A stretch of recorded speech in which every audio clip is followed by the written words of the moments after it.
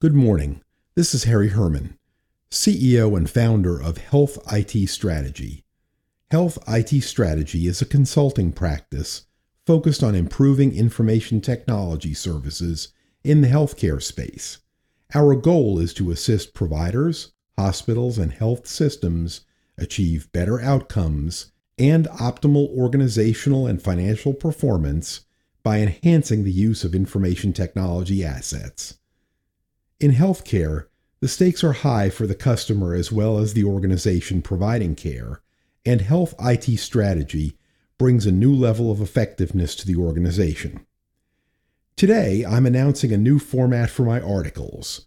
A new year is always a good time for a fresh approach. So, I have a new format for a new year. I've decided to make a change from my current schedule of publishing 2 articles per month to a blog format.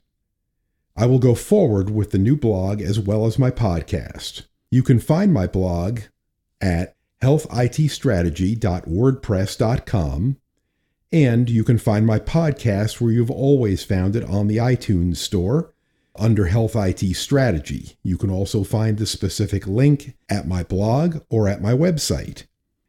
To keep things simple for future reference, I have put the content of my previous 30 articles as the first 30 entries of the blog.